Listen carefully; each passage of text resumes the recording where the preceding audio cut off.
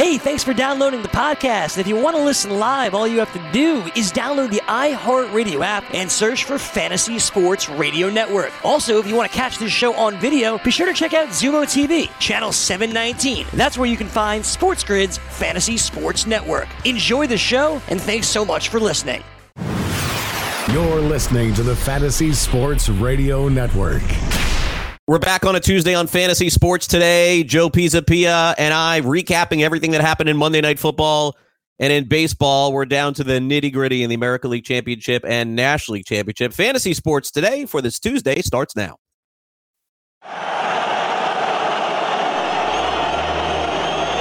Fantasy Sports Today. Toward the end zone. It is caught! Seattle's going to the Super Bowl. Fires up the middle. Pass is caught by Owens. Owens made the catch. Oh, Pass is caught. Diggs! Sideline! Touchdown! Unbelievable! Toss to White. He's in! Patriots win the Super Bowl! And welcome in. This is Fantasy Sports Today. Craig Mish along with Joe Pisapia, as always, here with you on the FNTSY Radio Network, Sports Grid, iTunes, Stitcher, wherever you listen to the show. We appreciate the support for sure. You can follow me on Twitter at Craig Mish. You could follow Joe on Twitter at Joe Pisapia17. Sean Guastamacchia is producing this show today, as always. And here on a Tuesday afternoon, a quiet day, of course, around the NFL. It's a day off for just about everybody except for the teams that play on Thursday. So perhaps we'll have some updates on that as well. But hey, Monday Night Football gave us another exciting finish yesterday. It's going to be marred, of course, Joe, by things that happen on the field that you can't really quantify or expect. But we can open up the show and say, hey, we got our money's worth. It was free, but we got our money's worth in that game last night for sure. I do have something to say about that, by the way, the last 3 minutes of the game. But first of all, I would love your thoughts just overall on the game. Well, look, overall it was a pretty competitive game. And overall, I think if you're a Lions fan, and I know a lot of them, and they were outraged this morning. I got a lot of tweets. I happen to know a lot of Lions fans, I guess, over time. And they were none too happy. And I don't blame them, especially when you consider the cumulative effect of the season so far. That strange call at the goal line a couple weeks ago where the Chiefs ended up basically winning that game because of that 99-yard return at the goal line. This one, I don't know, man. It was absolutely brutal. Good on the announcers. They called it and said that it was brutal at the end, but this was kind of going on all game. There were just some very strange calls. There were a ton of penalties, especially in the second quarter of this game too.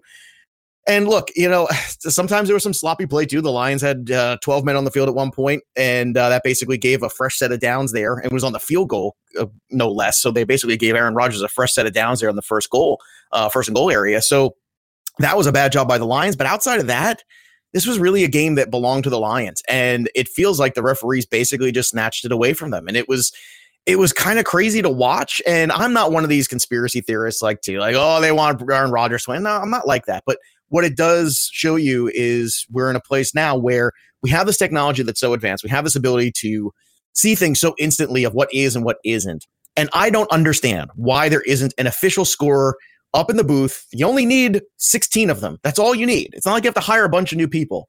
But, I don't understand why there isn't somebody who is like the video overlord at each game who can see these things as quickly as we're seeing them and realize, oh my God, that's a terrible penalty. Oh my God, the Packers have 13 men on the field and they don't call that. It was some really strange things. And if I was a Lions fan, I would be outraged too. So I get it. Yeah, it was definitely that kind of game. There was actually a play last night also that that somebody screenshotted. It's going around social media earlier today about I guess it was late in the third quarter. Green Bay had 13 guys just on a regular play on the field. Yeah, that's what I'm talking about. It was nuts. Yeah. It was absolutely nuts. And I was saying 13 or was it 12? I'm sorry. No, it was 13. No, 13, that's what was so absurd. Like, it was so absurd that you would miss 13. And how somebody's not in the all 22 watching the games. I've been saying this for a long time too. In baseball, we have an official scorer who says things like, that's an error, that's a hit. And it's always bothered me that a quarterback can throw a ball that hits a guy right in the numbers and bounces off him or bounces off his hands, and then somebody picks it off, and somehow that interception is on the quarterback. Why aren't wide receivers charged with interceptions? Why aren't we looking at the game in a different perspective? Why aren't we stepping back and saying, look, we have so much technology now, we can really get everything right, or we can really put blame where it should be or take it away where it shouldn't be. And I get like they put the review for the pass interference in, and some people like it, some people don't already. You're never going to get rid of penalties altogether. You're never going to get rid of human error. But my goodness, if when things are so obvious, I don't know why we can't do a better job of it. And that's kind of frustrating in this day and age of where we're at. By the way, it was funny. You lost me. I stopped when you said I'm not a conspiracy theorist because it brought me back to your Antonio Brown conspiracy theory. About what? I just kind of laughed because he's like, remember the evil genius stuff. Well, you are. That was a bit. That's a bit. There's a difference. Oh, you never believed all that? No, it's always a bit. This is radio. It's wait a sports second. You never believed all that with Antonio Brown? The evil genius. You did. No, you went on Twitter. Oh, stop! You went on Twitter and said, "Oh, everybody, go grab Antonio Brown right now." Well, and that's not a bit. If Joe. you grabbed him when he was a Raider, did he end up as a Patriot? Was that a good look at the time? Yeah. Was it a bad look the following week when it turns out all these other stories came out? Sure. But those are two different things. Going out and getting a guy because it's a smart fantasy move, and then how did that work out? It worked out poorly. How did the fantasy work out? It worked out poorly, but man, the bit was good. I would agree the bit was good, but if I can't differentiate between the bit and the reality, that's the problem. That's what makes me such a special host here on the show. That's why they bring me in, Craig Mish. Yeah, that's the. Well, I didn't say there was some kind of conspiracy with the league on Antonio Brown. Like, oh my God, like they're all trying to stop. No, Antonio Brown had too many things, and they all caught up with him, and it was kind of weird the timing of all of them. You would think the timing of them would have come out in different times, but hey. It is what it is. I am going to save the audio from this one because I am going to. Here's my guess. Evil Genius was about him getting out. I am going to guess that between now and that was true. Okay, listen, you take the L. Between now and the end of the season, I'm going to say that Joe Pisapia is going to have a conspiracy theory before the end of the year. I don't know when. I don't know how. I'm not big into that. Like, the world. I think part of the reason I'm not into that is because as a Patriots fan, there's all these conspiracies. Oh, the league wants the Patriots to win. I'm like, really? Do they? Because I remember a lot of losses for the Patriots and a lot of big games. A lot of things that did go their way. Like that's why I shrug that stuff off. Right. I listen, and on January 1st, I don't know if we do shows here on January 1st, but January 2nd. I don't know if I do shows here on January 1st. That's a fair point. But on January 2nd, you will be. On January 2nd, when we will come back here, and I will take my loss if you don't bring up one conspiracy theory between now and then. Because I have no, that's not my bag. It never has been. I do like the movie JFK, though. That's a good movie. Yeah, that was with Oliver Stone. A good movie. Yeah. Like a lot of that stuff is nonsense, but still, it's the one thing that I won't spar on you is with the entertainment stuff. I got to be very careful of that. I know that's your expertise. So, all right, the Nationals last night. We don't need to spend too much time on this because it's over. The Nationals they routed the Cardinals. Where's my ticket? Let me pull it out of my. There's my ticket. $200. Oh my God, nice! It's up in flames. Joe, would you buy this ticket for $50 right now? No, but you should sell it for anyone for $25. You should get something. You should get something. Here's the thing, and I thought about this when I saw that score last night. I thought to myself, man, it's a shame. Craig Carley could have doubled his money, but there's probably this little demon inside of you that went, there's a shot, and that's the greed monster. And the greed monster is a dangerous little thing. Oh yeah, no. Listen, when it comes to this, now look, I'm very smart. If we're talking about life-changing money or life-altering money, I'm going to hedge. I'm not stupid. And by the way, if we're talking about, I don't even know what the number would have been, but it would have, for me, 200 to make 400 was not something that I felt like I had to do. But if it was like 200,000, Joe, like, yes. But that's a bill. That's like a cell phone bill in a family like yours. All the money I'm making doing this, I don't need it. I'm good. That's true. Craig Mish has got that radio money. I forget it. You got that Marlins money. Marlins money. Yeah, no money there, I assure you. My podcast, nothing. Well, some. I don't want to insult my sponsors there. Okay, so come on now. Let's do this. We got to do the opening drive that's coming up next year on Fantasy Sports Today. Craig Mish along with Joe Pisapia and our producer Sean Guastamacchio, who finally did text me yesterday and said none of the interceptions were Winston's fault. So again, he's on drugs. It's fine. Listen, the drugs have taken hold. No. Oof. Bad take, Sean. Go figure that out. All right, that's why Sean has a mustache. All right, we'll take a quick time out. We'll be back after this. Don't go away.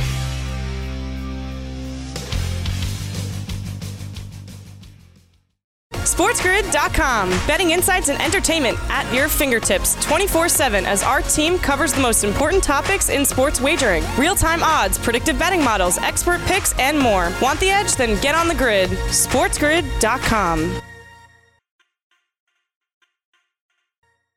Then he pivots, fakes, chucks the big bomb halfway down the field to our hopefully still wide open tailback. I call it Fantasy Sports Today with Craig Mish and Joe Pisapia. Fantasy Sports Today presents first play from scrimmage, the opening drive. The first play of the game. Caught the opening play and all the way for a touchdown.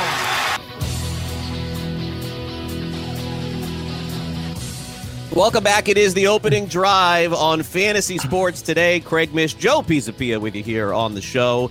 We've got the biggest disappointments of the fantasy season coming up, the biggest surprises as well.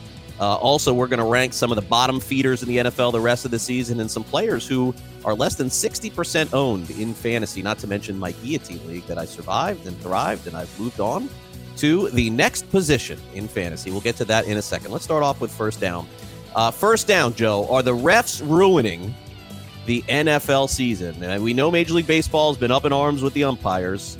The NBA, man, those guys control that game. There's no doubt about that because there's so much infighting, hand checking and all that. But now NFL, look, we've always had problems with the refs, but are they ruining the season? Is that going too far with that statement? Yes, I think it's going too far. They're not ruining my NFL season. They're ruining some people's enjoyment in a short-term sense, but they're not ruining the season. They're not ruining the content of the game. But it's unfortunate because, as I said in the opening segment, we can do better. We're in a position to do better. And the fact that these guys aren't full-time referees, right? I mean, many of them still have other jobs they do the rest of the year. I don't understand that. I mean, the NFL makes so much money. There should be as many of them as you need on the field, as many people as you need upstairs, especially when you can see so much so fast.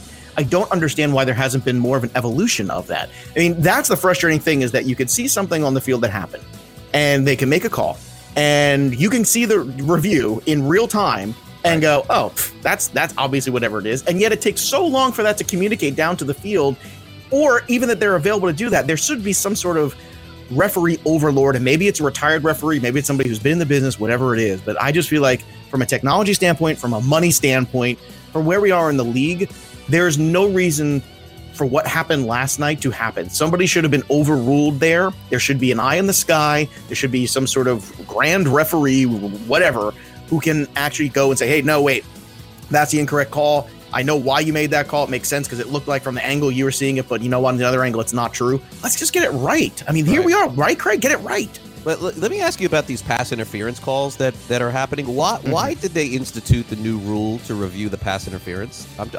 Because of the Saints-Rams game from the championship. I understand that, but was the point of that, Joe? Because it seems to me what they should have done, and I'm trying to walk myself through this because I saw a couple of plays of the weekend. None of them are getting overturned. That's the point. It's like you're challenging, it's stopping the game, and they're not overturning them. No. Shouldn't they have just done this for the playoffs? What no, was the point? Because I don't think you can have rules just for the playoffs. Like, what was the point of the rule if they never overturned any of them? In fact, I think one all season. Is that right? 1 out of 20. Something like that. Do you want this is not the conspiracy theory answer, but do you want my answer already? Here you go. I got one segment in. you made it. Congratulations. 8 minutes. Here's the thing: when you have more reviews, what do you have more of? Commercials. Bingo. That's horrible. So you have the opportunity. That's a conspiracy to do that. Theory. Is it, or is it just a fact? You made it 8 minutes. It's a fact. It's not a conspiracy theory. It's a fact. When you have a timeout, what happens in this timeout? You go to more commercials. I wouldn't have even thought of that. That's horrible. It's horrible, but here's the thing. I think there's a legitimate thing where the coaches want to get it right. But the problem is the referees don't want to overturn it necessarily, because I do think there's a lot of them that are basically look like, for lack of a better word, hand fighting and things like that, where two guys are going back and forth and you could really just throw it out the window. And I think most of the time when you look at the reviews, it kind of looks that way. It's very rare that you get a call that isn't made and you go back and review it and it's so obvious to overturn it. And I think the harder thing for them to do is when they call it a certain way, we all know what the rule is, which is you need enough evidence to overturn. And that's, I think, where it lacks. So I think the coaches are losing these challenges because there's not enough evidence to overturn them because they are called as non-calls in the first place. That's the problem. Yeah, listen, that's a good theory on your part. I never even thought of it. All right, second down, Cardinals pitching coach Mike Maddox hit 2 hole-in-ones before the game yesterday. Wow, like that is just unheard of. That was like the scuttle that was being talked about before the game. By the way, his brother Greg Maddox is also an excellent golfer as well. And it just goes to show you, Joe, even in a critical game, in a critical situation, these guys are having fun hitting the golf course the day before the game. But man, I mean, in my life playing golf, I've never had a hole-in-one. This guy did 2 in the same day. No, I had a hole in one, 2 in the same day. That's madness. I think on a pitch and putt, I got a hole in one once. That's about it. That doesn't count. Miniature golf. Oh, miniature golf, sure, but at least the pitch and putt, you got a couple clubs out there. You know, like one of those par 3 courses. I did that once. I remember one time I did it. It was a magical moment, and of course, it was before anyone had cell phone cameras and things like that, so nobody cared. But not that you would capture that anyway. You'd have to be ready to go. But I guess that Maddox family, they're still quite the golfing family. Yeah, that's were you before? I think you're an Android guy. Is that correct? I am. I refuse Apple products across the board. And before that, were you BlackBerry? No. I just was always. I think I had the Nokias for a while. That's right. Okay. Yeah, and then the Motorola's. I was always in there. You know. I can see that. Yeah. All right, I don't like Apple products. I don't like. No, I know, but before Apple, I don't think BlackBerry had anything to do with the Nokia. We had the snake. Remember the snake game?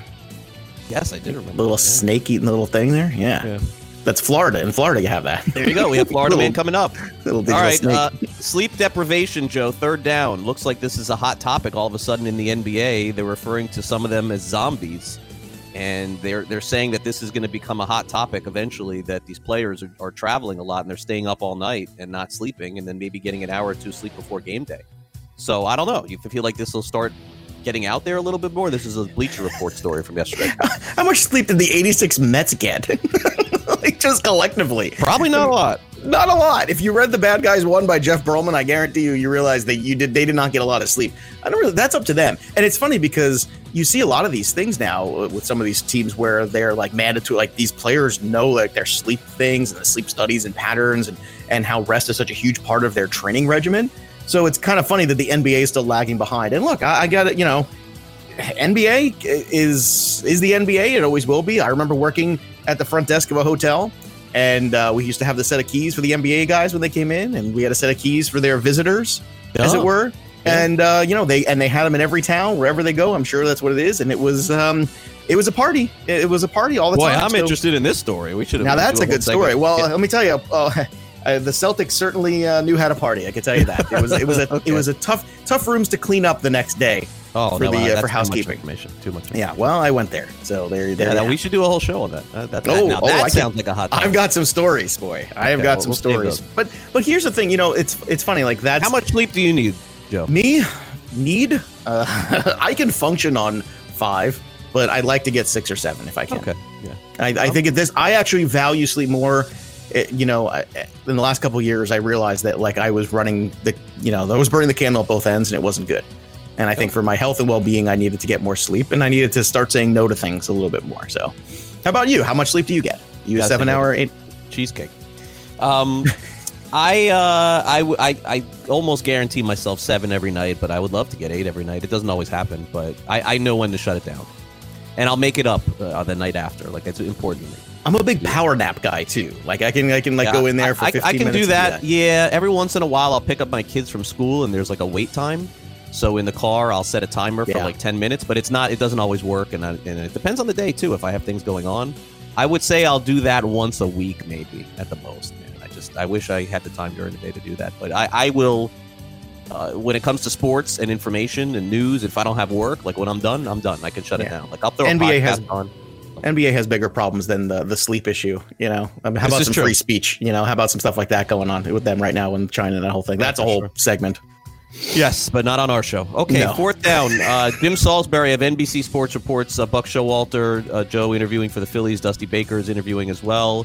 It looks like the Phillies are just kind of going, I don't want to say old school, but it looks like they're just going to go with a conventional manager based on the names that I've seen. Well, it's kind of fascinating, right? When you think about it, especially the Dusty Baker name, that's another one where old Bryce Harper relationship there, right? It's kind of funny that they would go from Gabe Kapler, the new, young, hip, cool guy, the cool dad manager, to let's go with one of the grandpas. So that's a big swing there for Philadelphia. We'll see if it works out for them, if that's where they end up. Yeah, it's the owner making the call here, not the GM. So that may have something to do with it. I think Middleton is the one who's making the hire, not Klintak. So, yeah, I mean, look, Klintak's on the hot seat for sure. I mean, look, all those things they did, nothing worked. They ended up bombing last year. So I think that's part of the equation. We certainly will see. Coming up next, we will have our biggest surprises and biggest disappointments of the fantasy season. Don't go away.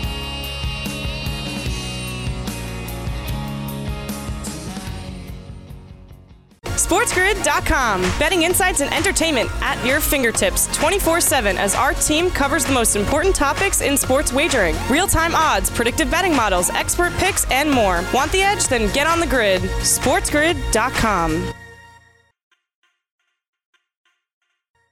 Fantasy Sports Today with Craig Mish and Joe Pisapia.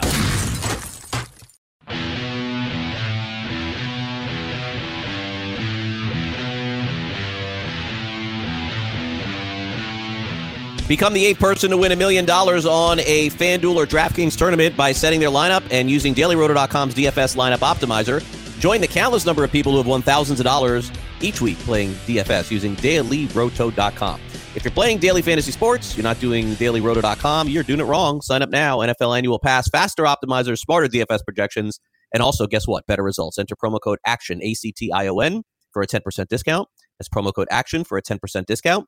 DailyRoto.com, where millionaires are made. And welcome back. It's time to talk about our biggest surprises and biggest disappointments of the fantasy football season. Folks, we are 45% halfway through the season. So hoping and praying and wishing and liking, move on, okay? Your season is what it is right now. You have who you have, and enough stats and points and yards have been accrued for the most part to kind of understand where you're at in the fantasy season. You're 0-5 or 0-6, you're done. You're 1-5, 1-6, you're done. Okay, you're 5-1, you're in great shape. 6-0, you're in fantastic shape. You're in the middle. Well, maybe this conversation is more for you. Let's start off with the biggest disappointments of the season. It's very obvious now, and again, to quantify this, we have a choice. And listen, Joe, if you want to change the equation, we can. But I am a results-driven person, and I feel like in any conversation, the injuries are a factor, especially in the NFL. Like you have to factor that in. So, do we have any dispute here that we are factoring in injuries to the equation this season? This is correct? No, absolutely. No, I approve of the hard ass Craig Mish. I'm the commissioner in Lethal Weapon. Yeah, you're like the commissioner in Lethal Weapon kind of thing. Like, I want results. Yeah, it's got to be. A quarterback goes down and the other side for your receiver, or your running back gets hurt. That's part of the equation. And making excuses that, oh, if my guy didn't get hurt, it happens every year in fantasy. That's why this is unpredictable. 2 years ago, if you drafted David Johnson first overall, almost no shot you won any fantasy football league. But that's part of the equation. Guys get hurt. So that being said, clearly, Joe, there is a first tier, and then there is everyone else. And tier number one is one player. It's Barkley, right? Barkley not playing for 4 games as your number one overall pick or number 2. It has to be the biggest disappointment of the fantasy season thus far. Oh, absolutely. And it's put so much pressure on that when he does come back, you basically have to be perfect because, I mean, the best case scenario I would imagine is you probably split those games, maybe if you're lucky. But it's probably more likely you went 1-3 over the 4 weeks he missed, or even 0-4. And if that's the case, like right now, you've got to just hope for the best that you can come back and kind of run the table. And I think that's what you got to do. And I think when you're in those kind of situations, the best thing to do is go out there and acquire other talent that's underperformed, because most of the time proven talent that's underperformed for a chunk of a season, whether it be baseball, football, whatever it is, they tend to, I hate this phrase, but regress to the mean a little bit, or maybe play up to the mean. Mm-hmm. And you're going to find those guys that bounce back and get on track, kind of like the Stephon Diggs game finally. These things start to happen. They start to filter in. So I would say if you're a Barkley owner, that's the best case, is go out there and find more of these guys we're talking about and acquire them on the cheap and see if you can have a massive run the second half. Because if you do, you sneak in the playoffs, anything can happen then.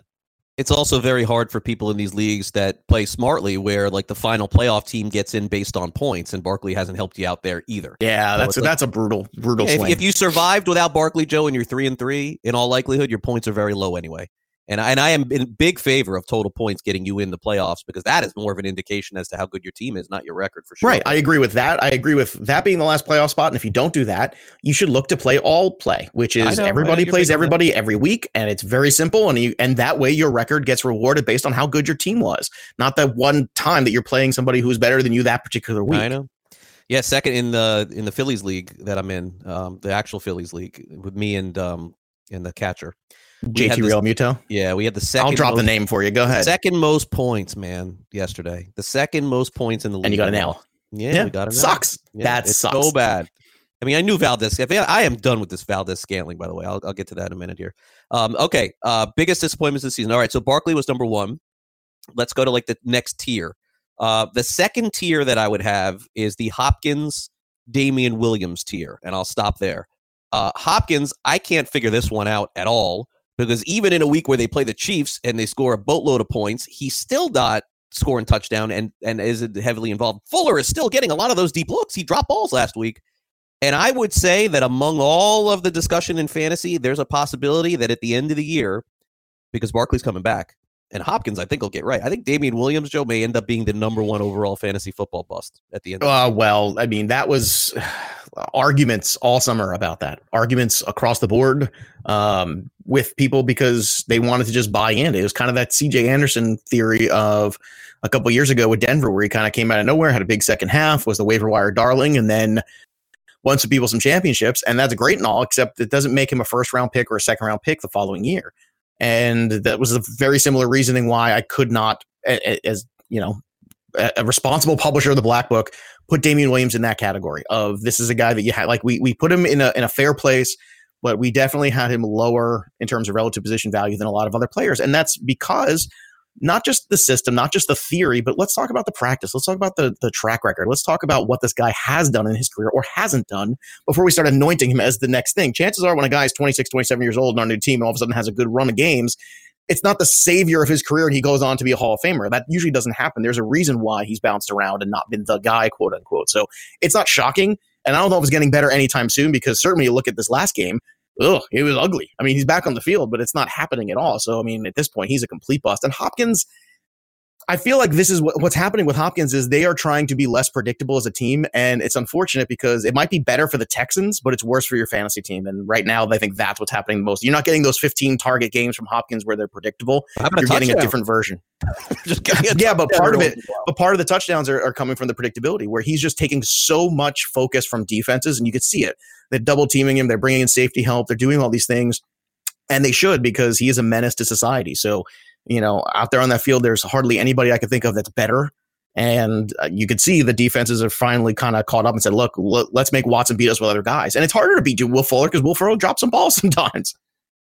All right, the next tier I have is two more players. And then I have four guys we're looking at here at the end that I think are a separate tier because I still think that there's hope. And I also think that there is there's value there, I think, for the last four. And I don't want to give up yet, but we're talking about to this point. Kelce, because he was drafted so high, has to be in this conversation. But I would also say this.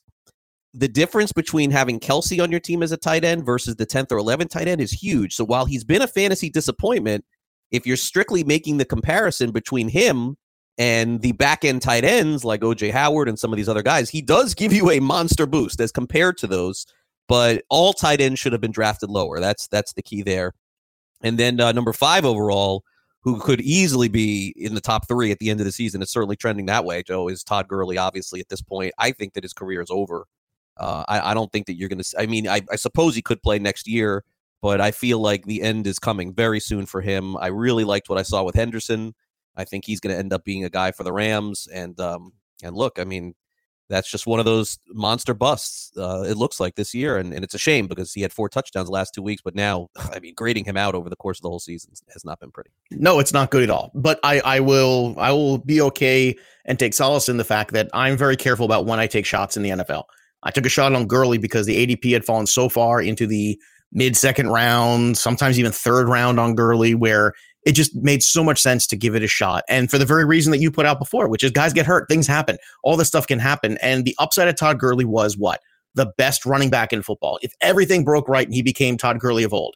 And that's a risk worth taking. The risk that I don't understand is the second round value you put on Damian Williams, who had zero track record of doing anything like that. So how you can't possibly, you can get mad at yourself, and you should be mad at yourself for taking the shot early on Damian Williams. You should not be mad at yourself and kick yourself for taking Todd Gurley. Gurley was in a great offense, great head coach for that offense in theory, great track record of being a top 3 overall back. You had all the reasons to say, you know what, if I'm going to take a shot, this is a league winning kind of shot. Whereas Damian Williams to me was so much negative, so much potential downside, and the positives were such a small percentage. I didn't get it at all. So at the end of the day, I got a lot of Gurley shares. I'm going to die with some of those Gurley shares. Some I'll be okay because of where I took him and the other guys that I took. But overall, it's hard to say when you look in the first 6 weeks of the season that it hasn't been a disappointment, because it has. Yeah, no, it's more than that. It's like a career thing that I think that's happening. Well, in dynasty leagues and keeper leagues right now, as an asset, you got to feel horrible. Yeah, you got to feel that there's a chance that he doesn't play. If I was somebody who owned Gurley in a dynasty league, I would, and I was not competing this year. I traded for a pick, man. That's exactly where I was going to say. I would say you start to look around for picks and you start to load up and retool, because you can hit on a couple of these running backs, or you look for these running backs that, like the Devin Singletaries and the Montgomerys who haven't hit it yet. You take a shot and flip them, and you see maybe somebody believes in Gurley this year can help them make a run. All right, let's go to the biggest surprises and move on from this of the season. The biggest surprises I've got, let's see here. I've got Austin Eckler. I've got DJ Chark. I've got Terry McLaurin. I've got Carlos Hyde. I've got Will Dissly, and you've added Godwin to this. And I wouldn't agree with that, because I think Godwin went too high to be a surprise. I'm part of that problem of why he went so high. But even from my expectations, I expect him to be very good. I didn't expect him to be number one wide receiver good.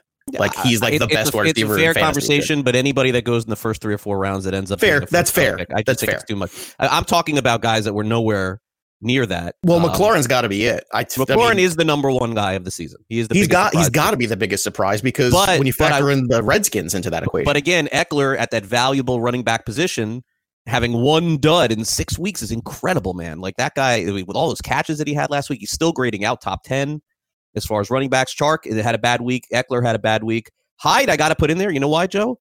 When was the last time a guy got cut by his team the week before the season, caught on with another one, and ended up being like an RB2? I don't ever remember that happening. I have to put him in this conversation. It doesn't happen often. Usually when you get cut, that's the end that's the end of days. I mean, Adrian Peterson did it. He did, and he was okay, but Hyde is last year he had 1,000 yards. He got 1,000 yards and 9 touchdowns last year. That's pretty good. So last year is the last time it happened, but it's few and far between. You're right. And McLaurin, because he's a Redskin, look, he missed some time with an injury, but when he's went on the field with Case Keenum, he has been absolute stud in terms of daily fantasy and in terms of season long. He's a great receiver they found from nothing.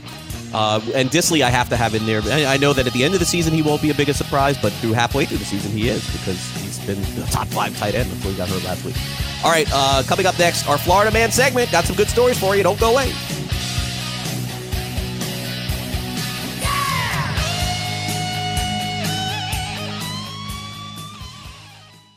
NFL season is now upon us, and you can become the 8th person to win $1 million in a FanDuel or DraftKings tournament by setting their lineups using the DailyRoto.com DFS lineup optimizer. If you are playing daily fantasy sports and not using DailyRoto.com, you're doing it wrong. Sign up now for the NFL access with a faster optimizer, smarter DFS projections, and better results. Enter promo code ACTION for a 10% discount. That's promo code ACTION for a 10% discount. DailyRoto.com, where millionaires are made.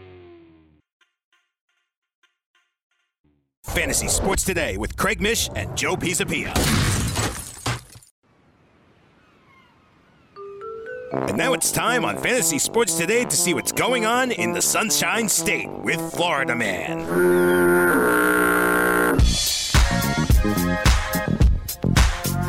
It's time. Everybody waits for it every week. It's Tuesday, so without any football and just a couple of baseball, we'll get to that in a bit.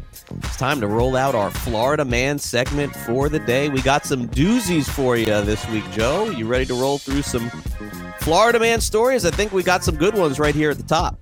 Oh, I'm always ready. In fact, I was watching SNL on the DVR yesterday, and wouldn't you know it, the Florida Man story with the guy trying to feed the alligator beer that we talked about just last week, there it was. And, they called the guy Crocodile Cosby, which I thought was kind of funny. Then a picture of Bill Cosby with the alligator. I know, you sent me that text. Yeah, this is a segment that I always wanted to do on my other show. We started to incorporate it until the plug got pulled, and I felt like I really wanted to expand on it. So I'm glad we're getting to do it here. Me too. It's the perfect Tuesday. Yeah, it's a Tuesday palate cleanser. It's a palate cleanser to the weekend of football. Come on, we're not doing football 24/7 on the show. All right, so here's story number 1. A Florida man who kept calling 911 about a roommate who stole his weed was asked to please stop calling 911, according to the Pasco County Sheriff's Department. In a video posted to the Sheriff's Department Twitter page, Sheriff deputy said this guy keeps calling saying his roommate stole his weed, $20 worth, and he's upset, keeps calling 911.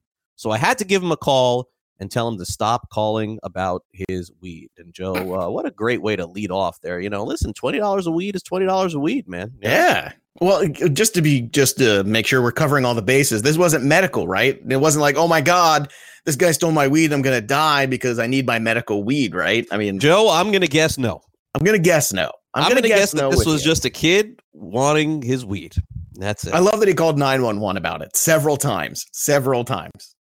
$20 worth of weed. $20 worth, yeah. Well, $20 to one person is, like the $200 wager on the car. It's nothing. It's a drop in the mish bucket. That's $200 wager. Yeah, but for other people, I should have called 911 when the Cardinals got blasted last night. Would that have done me any good? I don't think so. Florida man calls 911 to complain that his World Series about ticket is worthless now. Strasburg, you bastard! Strasburg stole his money. That's a good one. I like that. Look, I made it that far. I made it this far with that bet. So just promise me one thing. Just don't end up in one of these stories someday. That's all I'm asking. If you do, I can't guarantee that I won't. If you do, just make it epic. Like, make it one that I could be proud of, where we get to the Florida man, where it's just the most insane thing. And I don't know. I can't even wrap my mind around what the potential is for Florida man. But this one, look, everybody needs their weed once in a while. I am definitely one of the pro marijuana legality kind of people, because at the end of the day, hey, why not? Where are we right now? Let's give everybody what they want, if that's what they want. And are you in the pro or the con with the legal weed? Where are you? Oh, I'm definitely pro. I'm definitely pro. I mean, come on, let's go. Absolutely. I went to college. Come on. I went to college. I'm educated. Are you worried when your kids go to college and stuff like that with drugs and stuff? I mean, I'm going to be worried for sure, but I'm not worried yet because my daughter's only 13. So yeah, but I will be for sure. Yeah. All right. Next Florida man segment. Here we go. This is St. Petersburg. So the Tampa area, as always. Florida man was arrested for animal cruelty after police said that he kicked a baby raccoon on the road and then slung a dog by its leash and kicked it. Officials say this guy's last name is McNeil, was arrested after a witness saw him take a dog from a post where it was tied at a store, held the dog in the air so that it hung by its neck, and then slung the dog. According to reports, the dog cried. This is a terrible story. The witnesses say they saw it, and they arrived on the scene. Later in the day, police officers witnessed the same person kicking a baby raccoon from a curb. He intentionally and violently kicked the baby raccoon 2 additional times, and it was unable to get to its feet. And unfortunately, this baby raccoon did pass away. They got to put this guy away for a long time, and he was arrested 42 times since 2011. 42 times. 42. That's a lot. That's a lot of times to be arrested. Like, here's my question. Of all those 42 times, there was nothing that could have put him away for a longer period of time. That's my question, man. Like, what are the things? Are they all animal cruelty things where people look the other way? I didn't go back and check this guy's. Well, you need to do that. You need to go do more research if you're going to bring the Florida man to the show properly. You need to go deep down. You need to call the county sheriff's office and find out these details, Craig. I'll have to work on that. I mean, 42 times, man. How do you feel about animals on your property, just generally speaking? Because we got a groundhog that's kind of pissing me off right about now. It's starting to trying to tunnel in by the house, which now we got to buy the repellent stuff. Well, I don't know. I feel like, look, I respect the groundhog. We don't have groundhogs here, so you'll have to give me. You know what a groundhog is? No, but you'll have to give me details how they can hurt you in some way. They can't hurt me, but I don't want that. Look, we have a fair amount of land, right? And in the back, I know the groundhog lives in the back, but in the wintertime, he tries to burrow in closer to the house. And I'm not saying it's bothering me. What I'm concerned is that he's digging down by the foundation, and I don't want little baby groundhogs in there or anything else or whatever's going on there. Right, but why, Joe? Why is it bad to have me? I don't understand. I don't want them to damage whatever's down there. I don't know what kind of damage they can do to the house. Okay. Yeah, right. I respect the groundhog's. The groundhog has a right to be free and to live, as it were, just not inside the foundation of my house. That's it. That's where I draw the line with that. And everything else is fine. We got deer, we got rabbits, we got squirrel, we got everything out here. I don't know if you have any of that. You have deer in Florida, right, or no? We do, but not where I live. Okay, so there you go. So yeah, we have iguanas all over the place, as I've described. Yeah, that's weird. Like this morning, there was a lizard in the house. There's always lizards in our house. like geckos. Like we had one this morning. It was right by my daughter's shoe. She's like, "Can you take it out?" Sure, no problem. That's great that your kids don't freak out about it. My daughters would freak. My oldest would freak out about the gecko thing. We have birds that will, like, during a certain time of the year will nest like near our window, but I will just take a broom and just get rid of the nest, and that's the end of it. You know, like it's you got a lot of wacky bugs in Florida too, don't you? Yeah, that kind of stuff. But there's nothing. I'm trying to think of something that's like threatening in some way. And the crabs are out for like a day or two, but they're only hurting our tires because we're just smashing them when we're driving. There's no choice. Like they're just running across the street. But no, not really. Yeah, that's kind of crazy. Like we have the geese. You got to stop for the geese here. The Canadian geese you got to stop for because there's a ton of them. But the crabs, you don't stop and let the crab cross the street. We try, but I mean, you got to understand, it's like impossible. like what are we doing? Like they're running, they run back when they run forward, and yeah. And by the way, stone crab season starts today here in South Florida. Speaking of which, this is the running. This is when they start running outside. No, this is the eating of the actual. Oh, the crabs. eating of the crabs after you run them over. Okay. No. Those are blue. Those are blue crabs, not stone crabs. That's a whole nother show. Whenever the running of the crabs happens on the street, I want you to do a video. It's only in June. It's only in June. It gets super hot, and then it rains, and then because of the steam that's underground, they all come out, and they're all over our neighborhood. But Joe, it is only for a few days, and that's it, and then they're done. Yeah, it could be over a month, but it's always in June. I'll take. Yeah, we get the deer, we get the groundhogs, we get the squirrels, we get all that. We get all like the furry animals. We get like that. It's like the forest. I'll tell you one thing. I'll take a picture of for you this year. It's going to happen. It happens every year. Is that in Florida? Believe it or not, unlike you guys, we get like one cold day a year, or maybe two. And on the coldest days of the year, all the iguanas freeze in the trees and fall all over Florida, and they're all dead. What? Yeah. I'll take a picture of. People just throw them in the trash and stuff. It's insane. I'll show you this. They freeze to death? I didn't know you freeze. Yeah. Oh, they freeze. God. They fall on the ground and die. How big are we talking here? We talking like huge? Yeah. Mm-hmm. Like full size iguana. It looks like The Walking Dead with iguanas for one day of the year. That's it. And like it has to be like 30, 40 degrees, and then they all just are all over the ground everywhere, just like dead. Isn't that one of the apocalypse signs? Like, the creatures falling from the sky. That's kind of it. Like that. Yeah. That says move to me. Yeah, that's the way I guess they keep them under control. Who knows? All right, way too much time on that story. Okay, here's the final one. Here's a final one. Florida man, another one. This is in Palm Bay, so this is about an hour and a half, 2 hours from me, north. Florida man named Samuel L. Jackson was arrested on DUI charges and corruption by threat against a public servant in Palm Bay, according to WKMG near Orlando. Police were alerted to an incident involving a vehicle crash with injuries on Jupiter Boulevard. Jackson, 43 years old, was driving one of the vehicles, and the crash showed signs of impairment, rapid speech, bloodshot eyes, alcohol, etc., etc. Bottom line is as though his name was Samuel L. Jackson, Joe. That's what I was trying to get to here in the Florida man segment. Yeah. The whole point of it. And let me tell you, I mean, Samuel L. Jackson right now, is there a more beloved man in just across Hollywood? The board? Like it's just general. I mean, who has a negative opinion of Samuel L. Jackson at this point? Right? I mean, he could do this. I can't say anyone. Yeah, no, right?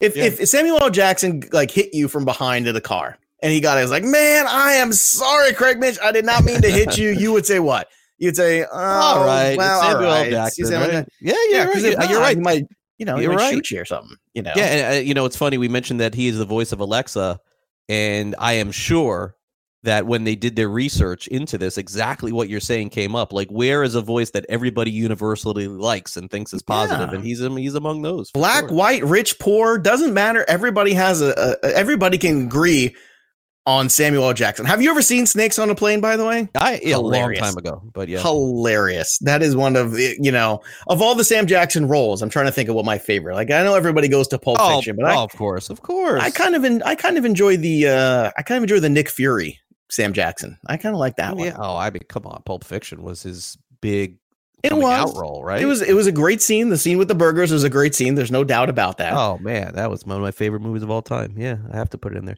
He was also great in. I think it's an okay movie. He was great in Django too. I didn't see Django. Oh my gosh, what are you doing? I did not see that. Yeah, I got to see that. Yeah. Wow, phenomenal flick. All the Tarantino movies are really good. You've been working a long time too. Do the Right Thing. He goes back a long way. Coming to America. That's right. That's right.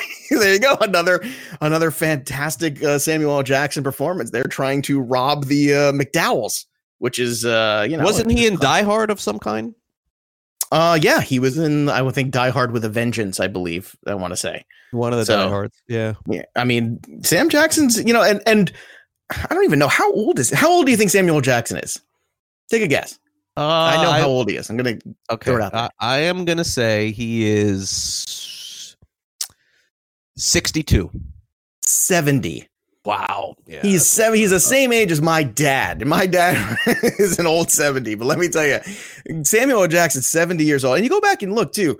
He did all the Marvel movies, which is great. Shaft is great. He was terrific in that. So was Jeffrey Wright and a young Christian Bale. The first Shaft is great. Jurassic Park, you remember? He's one of the guys smoking the cigarettes, running the board. People forget he was in that. Kingsman. He was the villain in Kingsman. Terrific in that. He was in Goodfellas. Remember? He was Stax, the guy who fell asleep at the wheel. Bad job by him. Role. Yeah. Mm-hmm. Yeah, but still, he was in Goodfellas. No, you're right. He was in there. Yeah, before he really broke out. Yeah. The Negotiator. Another. That was a good movie. That was him and Kevin Spacey. That was a good movie there before all the negative Kevin Spacey came out. But yeah, man, it's just hundreds of movies, man. When you look back on it, what a career. Kill Bill, too. That's right. Oh, that's right. Yeah, he was in. Yeah, that was great. Forgot he showed up in that one. That's the thing. Like, you forget. You're like, oh, yeah, he showed up in that. Plus, he got to be in the Marvel movies and in Star Wars. I mean, after that, like, what? I mean, it was the crappy Star Wars, but still. Mindu, right? Well, Mace Windu. Mace Windu. What'd you call him? Mindu Waste? Mindu Waste. That's what he makes in the toilet. Is a big problem in the United States, folks, and I am unfortunately part of that conversation today. All right. Okay, so we went with a lot of nonsense in this segment. We'll get back to fantasy football coming up next. We'll have the Guillotine League update after a quick best of first hour. You're listening to Fantasy Sports Today. Don't go away.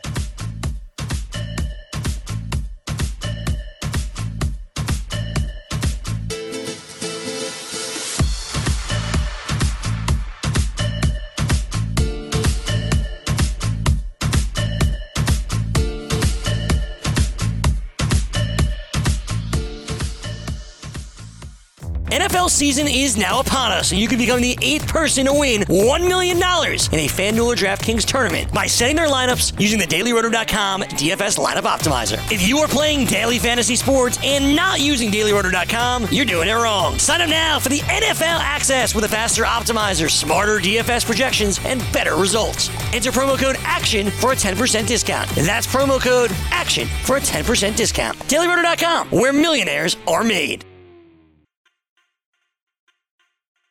Fantasy Sports Today with Craig Mish and Joe Pisapia.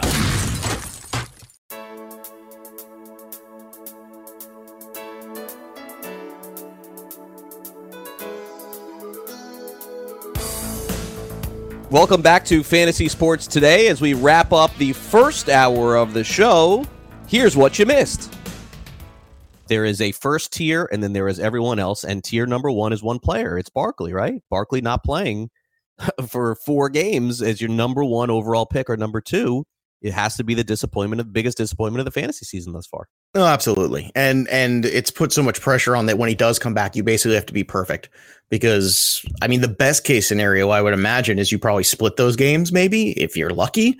But it's probably more likely you went 1-3 over the 4 weeks he missed, or even 0-4. And if that's the case, like right now, you've got to just hope for the best that you can come back and kind of run the table. And I think that's what you got to do. And I think when you're in those kind of situations, the best thing to do is go out there and acquire other talent that's underperformed, because most of the time proven talent that's underperformed for a chunk of a season, whether it be baseball, football, whatever it is, they tend to, I hate this phrase, but regress to the mean a little bit, or maybe play up to the mean. Mm-hmm. And you're going to find those guys that bounce back and get on track, kind of like the Stephon Diggs game finally. These things start to happen. They start to filter in. So I would say if you're a Barkley owner, that's the best case, is go out there and find more of these guys we're talking about and acquire them on the cheap and see if you can have a massive run the second half. Because if you do, you sneak in the playoffs, anything can happen then. And we'll be right back with more Fantasy Sports Today, hour number 2, if you're listening live. Or if you're listening on demand, this is FNTSY Radio, Craig Mish, Fantasy Sports Today.